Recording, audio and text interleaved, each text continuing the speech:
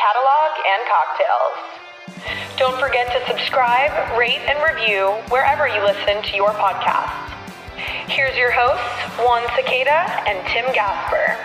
Welcome. It's Wednesday once again, and it's time for Catalog and Cocktails. This is a weekly live hangout, an honest, no BS, non-salesy conversation about enterprise data management with tasty beverages in hand. I'm Tim Gasper, longtime data nerd and product guy at Data.World, joined by my co-host, Juan. Hello, Tim. I'm Juan Cicada, the principal scientist at Data.World, and always a pleasure mid-Wednesday, middle of the week, end of the day, and have some chat about data and drink some nice cocktails. And today we're joined by Mitesh Karia, who is the Chief Data Officer and the Chief Technology Officer of The Zebra. We're a proud company here in Austin. You guys are growing so fast, and we're going to have a lot of chat about growing and data and organizations and people and processes. And there we go. Mitesh, how are you doing today? I'm doing well. Thanks for having me. I'm excited to chat with y'all and to have a drink here on a Wednesday. So Kick us off. What are you drinking and what will you toast for? I'm drinking a smoky martini. So, which is essentially gin. I have some Hendrick's gin and a little bit of scotch instead of vermouth.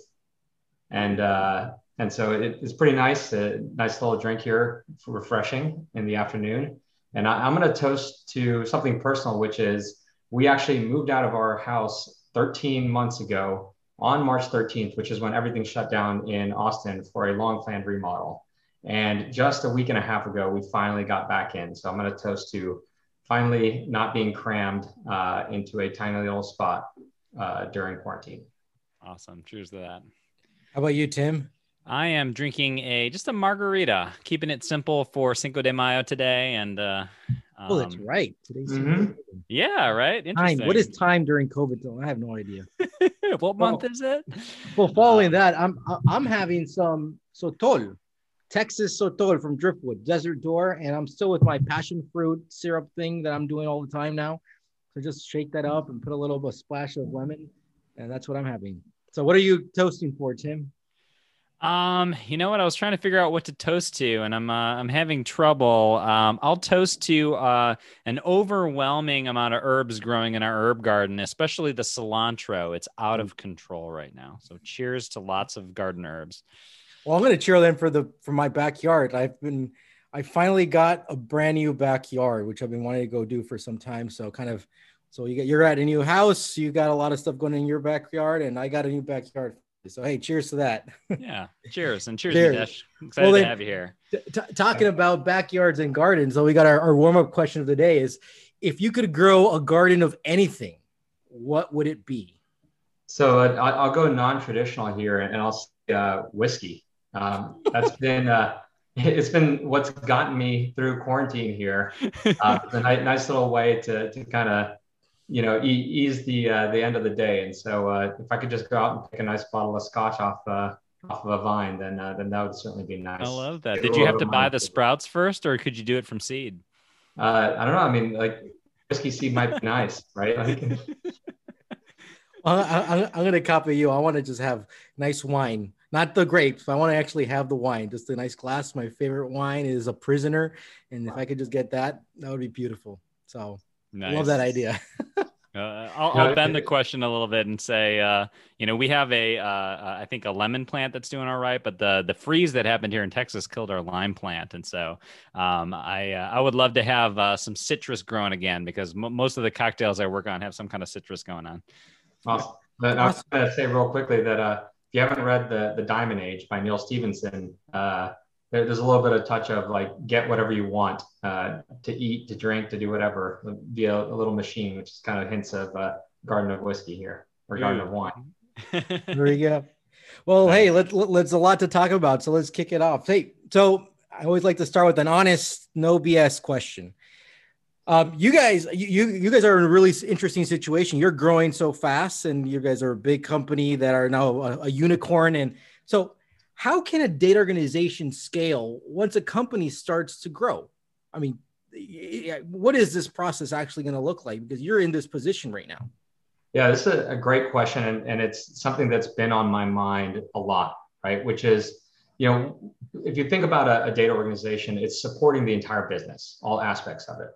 And by nature of creating a central data organization, and all of the data architectures, a data lake, and I know, you were chatting about data meshes and some ways that break this, which we might get into, but, you're getting a lot of benefits of centralization. You're getting efficiencies, you're getting governance, you're getting, expertise on data, but by nature of it being centralized, you're always a bottleneck, right? And as the org is growing, you're either going to have to grow the data org at the same pace, which is going to be tough, or you're going to end up slowing something down. And then as it grows, you end up with a situation where the more expertise you get in data, the further you can get away from the actual context of the business itself and the business domains, right? And so that's one of the things that I'm really interested in kind of unpacking is how do you get a lot of the benefits of the centralization, the governance, the efficiencies,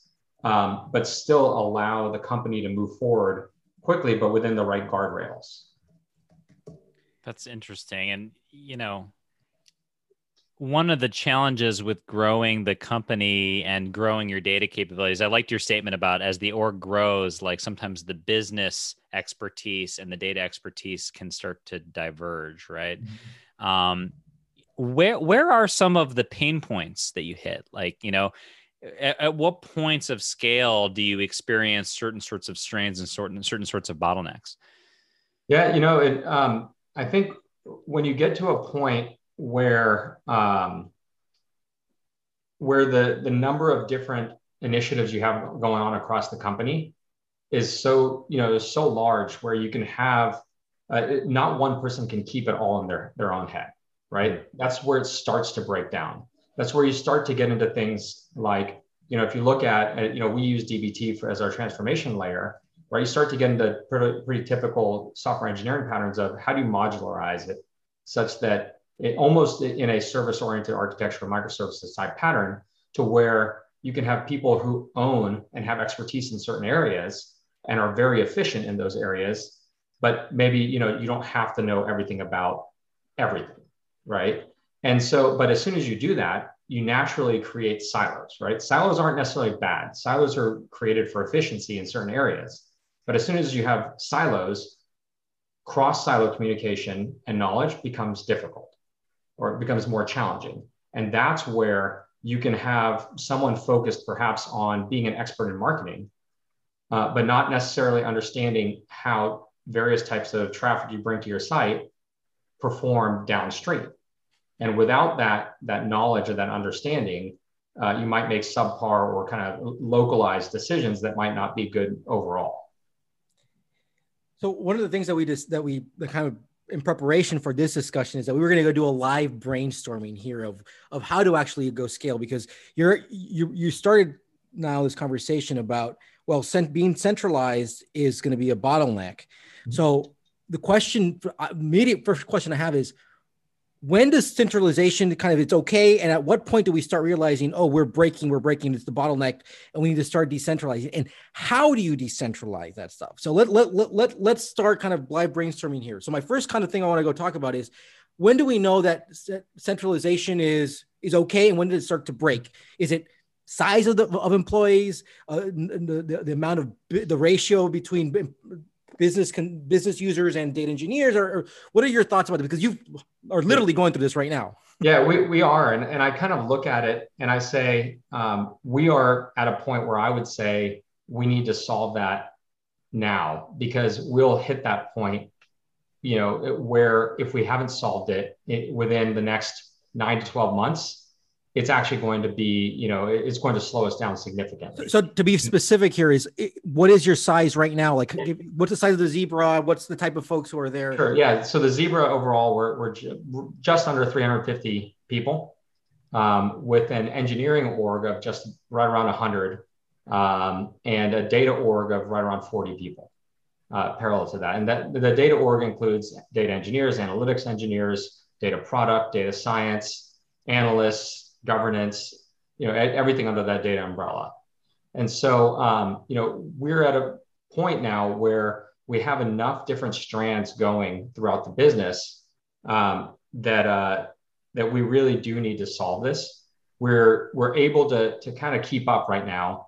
But we've definitely, I think maybe if you look at it as when you get to a point where, kind of on what Tim and I were talking about before, where your engineers, where your analysts have to specialize and can't necessarily keep the entire business in their head, that's when, in my mind, where you start to think about this. And so that's actually part of what got me digging into data meshes and listening to your episode that you guys had on data meshes as well as thinking about ways we might borrow from engineering and product and cross-functional teams and pods and just various ideas around how you move forward there.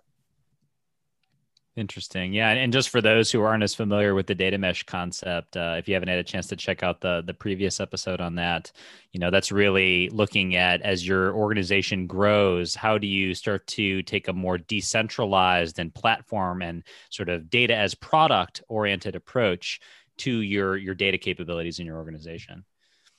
Yeah. So go I ahead. know what you said, when you can't keep how the business functions inside of somebody's head, that's already a trigger. Like, wait, we got to start decentralizing. You can't expect one person or even a team to understand everything. So I think that's a really good indicator right there. So I mean, if you think about it, you look at engineering, right?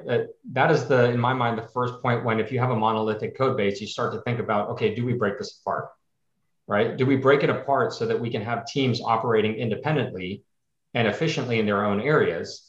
But you get that point, in my mind, when the code base and the space is so big that ramping up a new hire, or getting impact from a new hire is incredibly difficult. There's a lot of tribal knowledge, or, you have this issue where even with automated unit tests, and speaking about engineering, a change in one area has an unintended side effect in another area. And that just happens more and more frequently. Right? That's something key that you just said too, which was if you're hiring somebody, right, just try to keep track of how long does it take to get them on board. If things start to get longer and longer, that's also an indicator that something needs to change right there. Exactly. Because you can't hire someone and expect that, great, they'll be impactful in 6 months, because they have to learn everything about the business, the data domains and the code base just to be able to make one change. Right.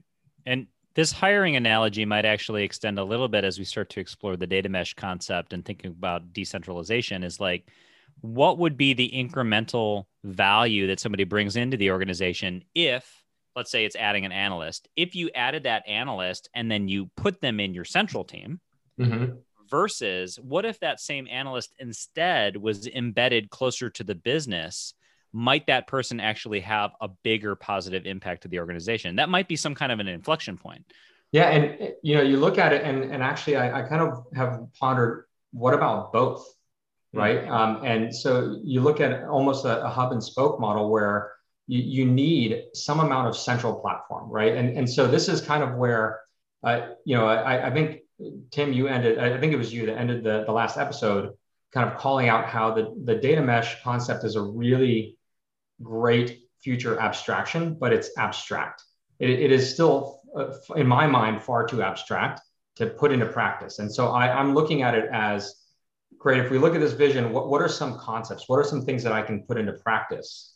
One of the ideas is that I still think we need to have a core team focused on building the tools, the platform, the pipelines, the things that we can use and don't have to rebuild over and over again.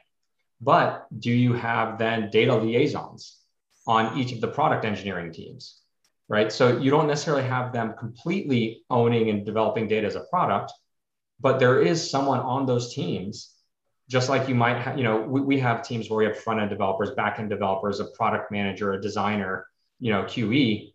Maybe there's a data engineer or an analytics engineer on there. That is the person who understands the data well enough. And I see that there was a question around, like, is the data liaison a product manager? And that's a great question. And I will say, I don't think so. So the reason that is the case is, so we have that, right? Our product managers with their specs, they have a whole section on analytics and what questions they want to answer and what that means in terms of events we need to fire and dashboards and all that kind of stuff. But where we find is that there's still a gap because they're not involved enough in the data itself to understand what is possible and what's not. So their set of questions that they can ask are in many ways limited to what they know. And so that's why I think it's actually more than the product. So I think I agree with you, but let me kind of let me say that the data liaison is a product manager, but for the central team. So I like how we're talking about a hub and spoke. So clearly we need to have a combination of centralization and decentralization. You're talking about the hub, let it be the central team. They're the core team to go build things that are reusable, right? Reusable, let it be pipelines, let it be models. Like there's what I always say before is there's no reason for people to go reinvent the concept of a user and so forth, right? A first name, last name, email, and so forth. Like those should be reusable models. But then you also you want to decentralize basically by domains. Every domain should have its own product manager, but then the central team should have a liaison with the different product managers of every spoke. But that liaison is basically going to be the product manager for the central team because they're the ones who are going to take inputs, requirements from the domain saying, hey, we're trying to go do this thing. Core team, you guys are too slow. We're going to go do this. It's like, all right, go do it, but I'm going to keep track of you, see how it's going on, because you're also tracking other different kind of decentralized teams to go do this. So basically my rant here is to say, I think you have this liaison that are part of the central team, but they actually serve as the product managers for the central core team. But every single decentralized domain will also have their own product managers. And I completely agree with, by the way. And I saw the clarification on the data product manager, and that is actually how we're set up. Right, we have data product managers as part of the central team. They do liaison with the product managers and teams, product development teams. My pondering is, do we need more? Do we actually need engineers that understand data, that understand events? So here's a concrete example, which is we have our own event pipeline that we built with some schema validation to kind of ensure that we can get pretty clean, semi-structured data pushed to help answer questions. We don't have to go after the fact and do a whole lot of cleaning. But there's often questions on the product development teams of, okay, so how do I send this data? What should I send it? When should I send it? And an understanding of how that event translates all the way down into an insight is something that that's a unique bit of knowledge. And so that's kind of what I'm pondering is, if you think about the data mesh concept is the data as a product, that team would have all the knowledge to understand how to develop that event, how to translate their data into something that's useful. And so that's kind of what I'm pondering and wondering there is that necessary? And I guess just to take what you're saying and turn it into some sort of a situational example, right? Like a use case comes along where the business says that they need to answer a particular question, right? Let's say it's something related to a marketing campaign that they're thinking of doing or something like that, right? Then what does that look like then? Who's getting involved? The product manager is getting involved from the centralized team. Potentially an engineer is getting involved along with the product manager from the centralized team. And then the business domain person who's driving the use case from the spoke may get involved, and maybe they even have an analyst or somebody that's coming along for the ride. Is this kind of like sounding right in terms of structure? and I mean, I guess that where I'll take it to is the scaling stuff, right? And the idea of not being a bottleneck, which is with the data product manager liaising with the product managers. To your point, they can talk about, great, we're going to, this is what we need, right? And this is how we're going to approach things. But what if that product team needs to move faster than the centralized team can support them, right? That's where okay, great. If you're going to enable and empower them to move forward, don't they need to have some basic level of data knowledge to do that?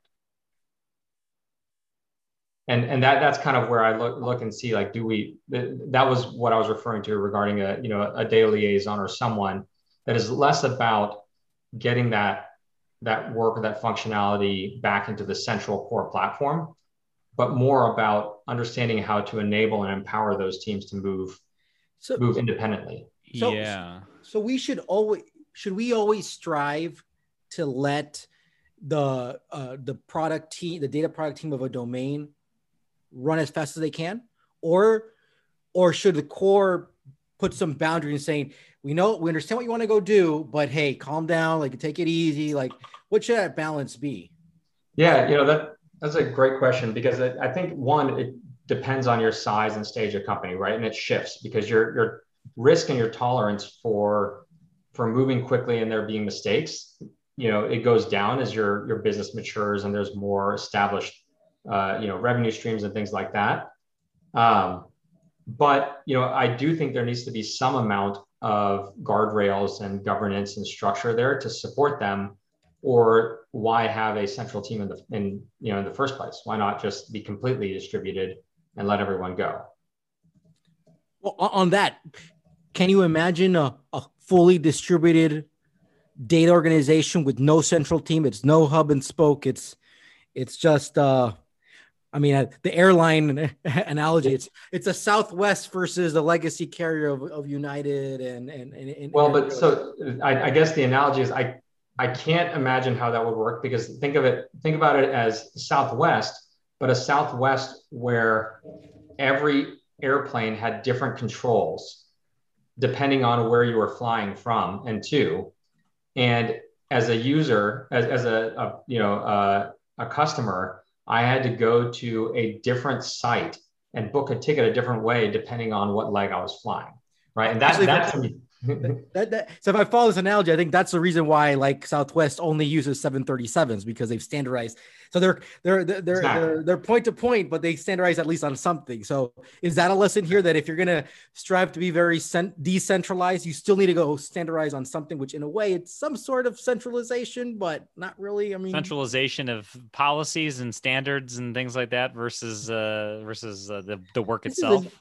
Yeah, which is, in some ways an interesting thing. And again, I'll go back to engineering, because I feel like some of those have been more matured, but you have an engineering culture. You have certain approaches like, okay, we're always going to do peer code reviews. We're always going to write unit tests. We're all, and you have perhaps an infrastructure team that has built your CI/CD pipelines and your deployment pipelines.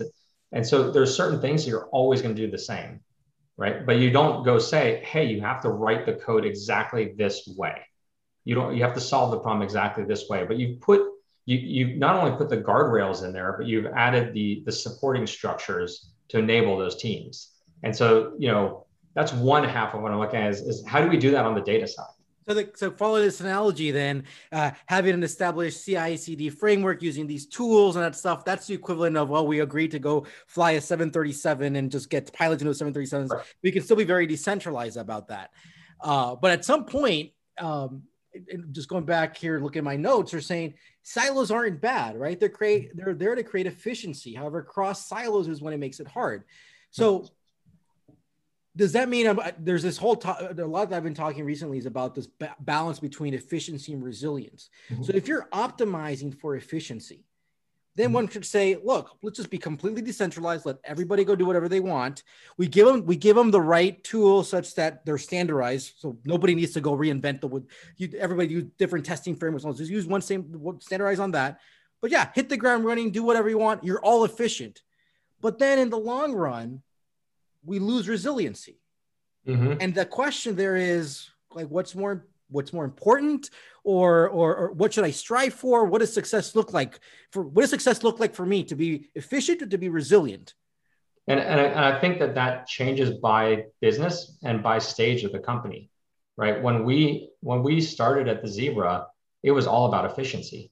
I don't know if you're familiar with the book by Kent Beck, Extreme Programming, from back in the 90s, but there was a number of tenets that kind of led into, modern day agile methodologies. But one of the tenets was asking a question of, is this requirement, like, is there a requirement to build this right now? And if not, you don't prematurely build anything, right? It was 100% focused on efficiency, and not resilience.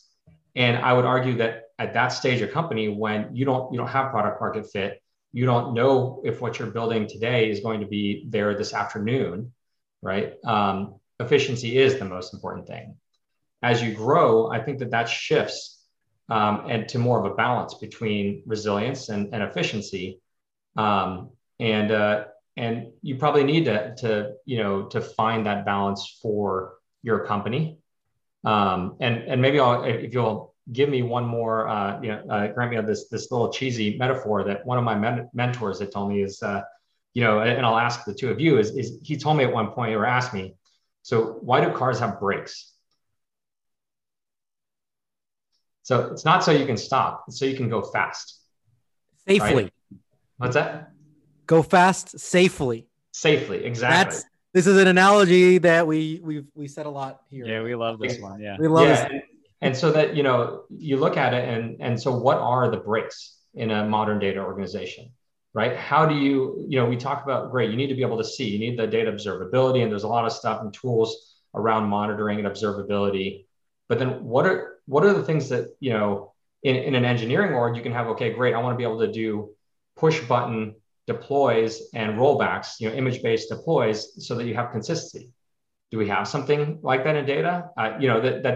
What is that? What can we make the brakes on our car in data to enable us to move fast, safely, and with that confidence and trust that even if we do break something, we'll find out right away and we can fix it right away. Right.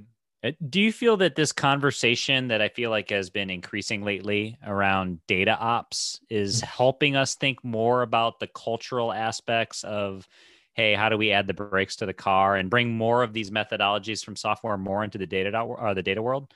I do think it is, right? Like that's one of the things I look at is where can we borrow from what's already been done, right? Where do we not have to reinvent the wheel? But then at the same time, data is a different problem. And sometimes I personally, because I'm also, I'm coming from a tech background too, I have to remind myself that what worked in engineering, what worked in tech won't necessarily just, work as a copy paste in data. Yeah, the analogy isn't perfect, right? Right. And in fact, there's places where it diverges quite a bit. Mm-hmm. So let me go back to, I'm liking this whole efficiency and resilience conversation we're having.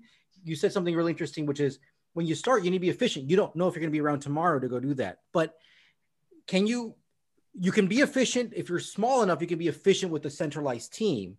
But at what time do you realize that you need to go break that centralized team to be then, is it to be fully decentralized, to be even more efficient, or start having a hybrid, a hub and spoke? Because I think that's the interesting thing. I'm just thinking people who are like, well, my company is 10 people, 50 people, 100 people, 200 people. At what point do I shift? Do I do a radical shift from centralized to decentralized? Do something in the middle? Yeah. Yep. Well, is the point of a spoke to then create an efficient pod, whereas like the larger system is resilient, but the pod is efficient? Yeah, and that's I like that. Yeah, that's kind of the way that we've looked at it, right? So I can't necessarily speak to every org, but the way that we grew was very much where is the biggest pain point? Where is the area that we need the most efficiency at this point? And let's break that one off and make it a pod and be really good there, but still like not go like, great, we're going to go from one end and swing the pendulum all the way to the other side, but let's make it a progress. And we don't necessarily let's have a general idea of where we're going, but start by the most pressing need and kind of pull that part off and then pull the next part off. And that's the way we've approached it over time. So I like that analogy. And then, as to when, one of the things that, that we've seen or that I've seen is generally around, threes and tens, right? Like at 3 people, at 10 people, at 30 people, at 100 people is typically around when, the communication structures broke down, when you needed more management, when you needed more support. And, as you know, from Conway's Law, organizational structure, communication structure, technology, it's all tied together. It's all the same. And so the 3s and 10s is generally what I've found in terms of when these things start to come up and you need to start to make that next step, the next growth. And we just crossed 300, which is part of why I'm thinking about this right now. Interesting. I like that as a rule of thumb. Wow. I'm taking a bunch of notes here. This is fantastic. Wow. So if we have one more minute, I'll just pose one more question here, if you don't mind. Yeah, please. Around around this, which is one of the other areas I'm thinking about from growing is, and I don't know if other teams do this the same way or differently, is we have an analytics team, we have analytics engineers, we have data engineers.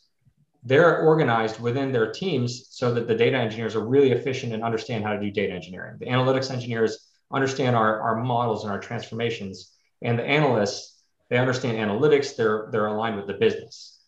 But because they're aligned there's still a little bit of great analysts need something that then goes to analytics engineers that then go to data engineers. Is there a world where we shift this into pods, almost like you might have a front end developer, a back end developer, product, et cetera, where you actually have pods of a data product manager, of analyst and analytics engineer, data engineer? Yes, but I think that happens when you're 100 or when you're 300. It's like, I think, because just imagine, it's expensive to go have a pod to go do that, right? But that I think would be that most of, if let's say money is not an issue right now inside, like I think that would be a way how we can be how a pod or this decentralized pod can be efficient, and how we can actually make sure that everybody has the same type of know-how around it. That makes us really resilient about it. Otherwise, you're like, there's this team of 1-2 people who have to go do all this stuff by themselves, and they have they're boiling the ocean for all these things, right? Mm-hmm. So I think we should strive for that, but I think it's actually more about cost and setting up something. Because think about it, like the sales organization, right? The marketing organization, like these should all have their team of data product managers, of data engineers, of your data scientists, of your knowledge scientists. And something I've been thinking about is that you would want them also to move within an organization, because if you're a data engineer for the sales department, it's like, you're going to get bored about this stuff. But hey, you know what? Your next cycle is to go work in the marketing pod. You're going to learn something new. You're going to bring in new information. You're going to bring in new know-how to it. So you get to kind of share the knowledge across the organization. So I think this is something we need to start structuring within organizations on. You're not kind of decentralize the data teams, and they should also have like a template. Hey, your data team should look like this, and get people excited so they can go move around and learn a lot about different aspects of the company.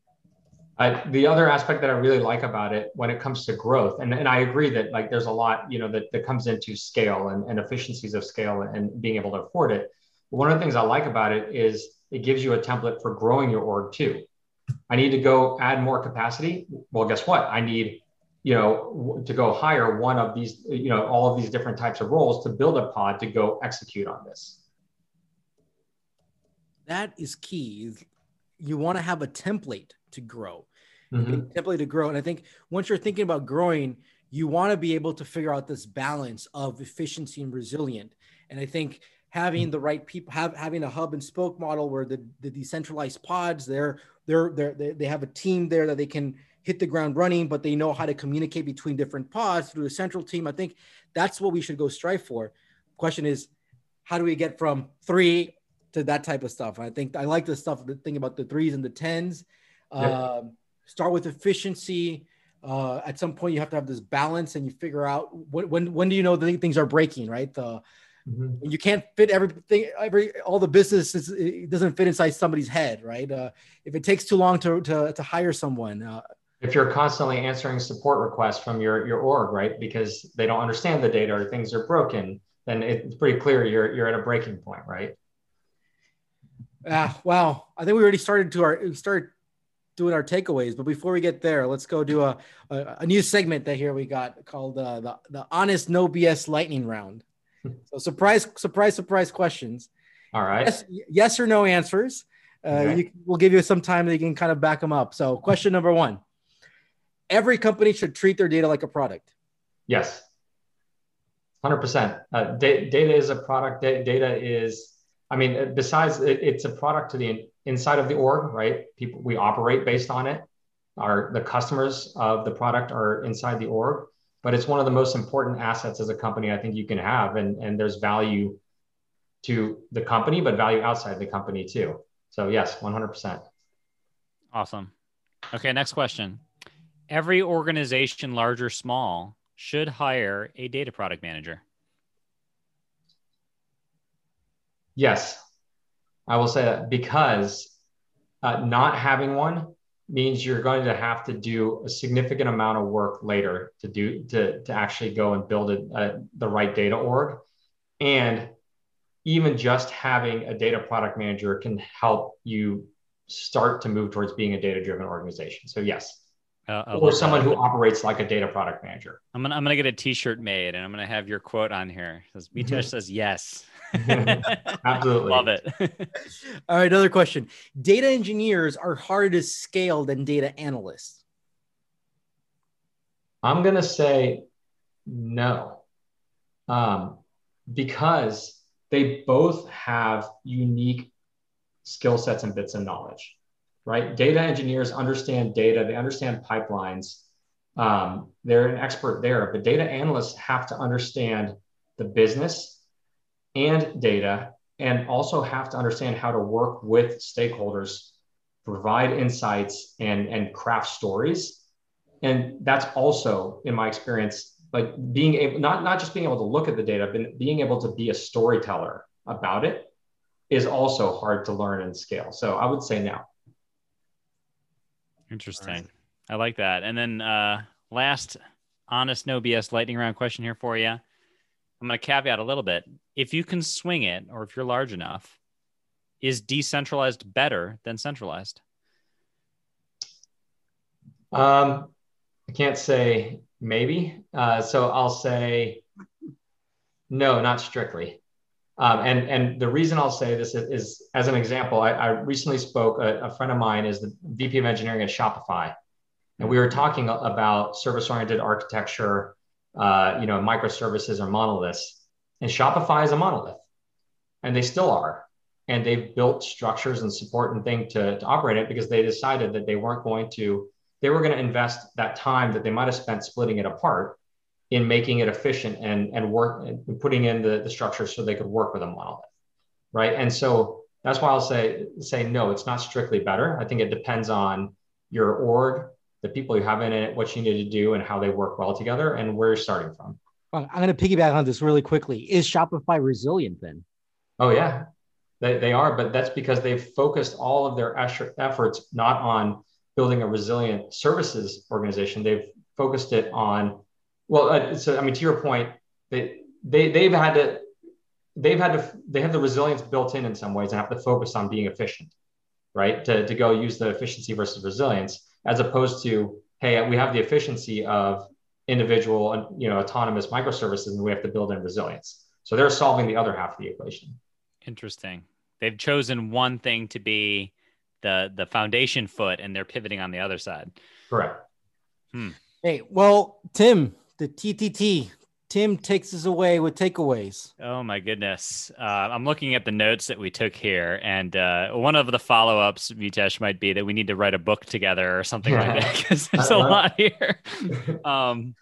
So I actually wrote down a little bit of a perspective versus just tidbits that came out of what you said. And that's that I'm seeing like a roadmap here, or like a recipe that you can follow, where you've got this sort of the concept of the pod, which ties sort of to the data mesh concept. You've got certain players that make it a full stack or a fully capable pod, right? Mm-hmm. And then as you grow as an organization, you've got like this like slider, where on one side is efficiency and other is resilience, right? And depending on where your attitude is on this slider, is you're making decisions about when do I split off and create another pod. Mm-hmm. And then you've got some decisions that you're making as you grow, maybe when you hit 3s and when you hit 10s, where you're thinking, okay, do I add a pod to the hub? And now I'm kind of clustering the hub.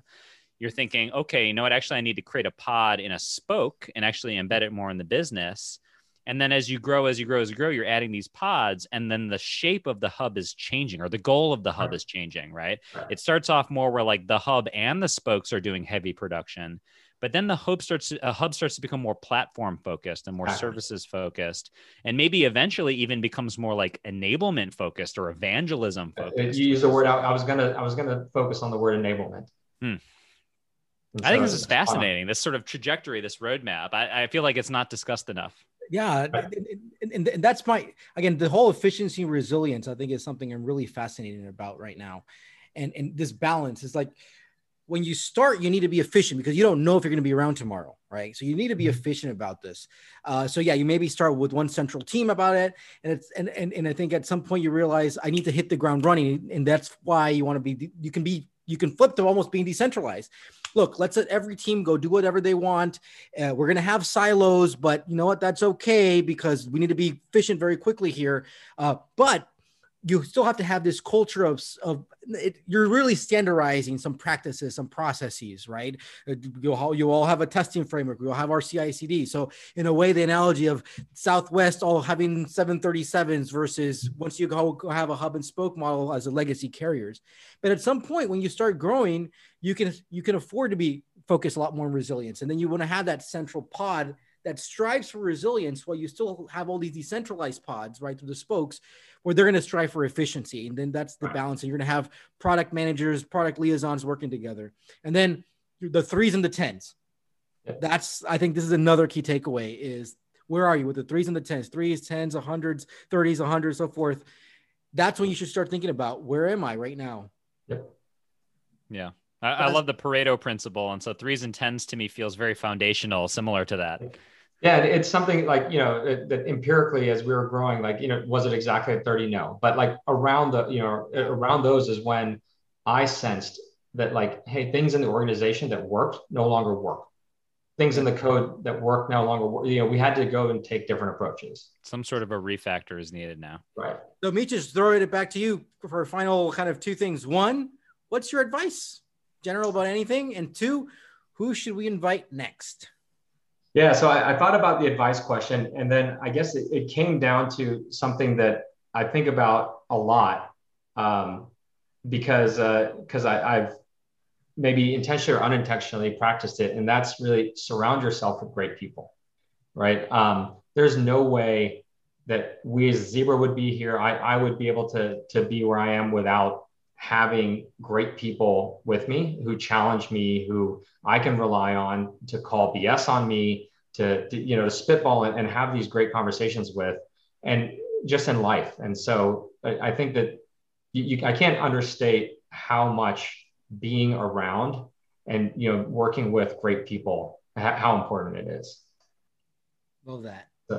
And then I also was thinking about who to invite next. And I had a non-tech recommendation that John will probably also know, which is Craig O'Shaughnessy. He may not come back here. So assuming that he may not, he was mentioning Craig O'Shaughnessy, who is somebody in the tennis community who actually does a bunch of analytics specifically around tennis, which isn't necessarily an area that has gotten a lot of the same focus from an analytics standpoint as things like, Moneyball and baseball and things like that. Right. So that would be a very interesting one. I feel like, Juan, there's a much more practical application of data analysis. Right. Yeah, exactly. Love that. Well, Tim, this was a great conversation. And thanks to Mitish for this conversation. We learned a lot. I have so many notes. I'm really excited to go back and listen to this episode. So much to say. Absolutely. And everyone that this is a live chat. So anything can happen. Happy Wednesday to you all. Cheers. Cheers.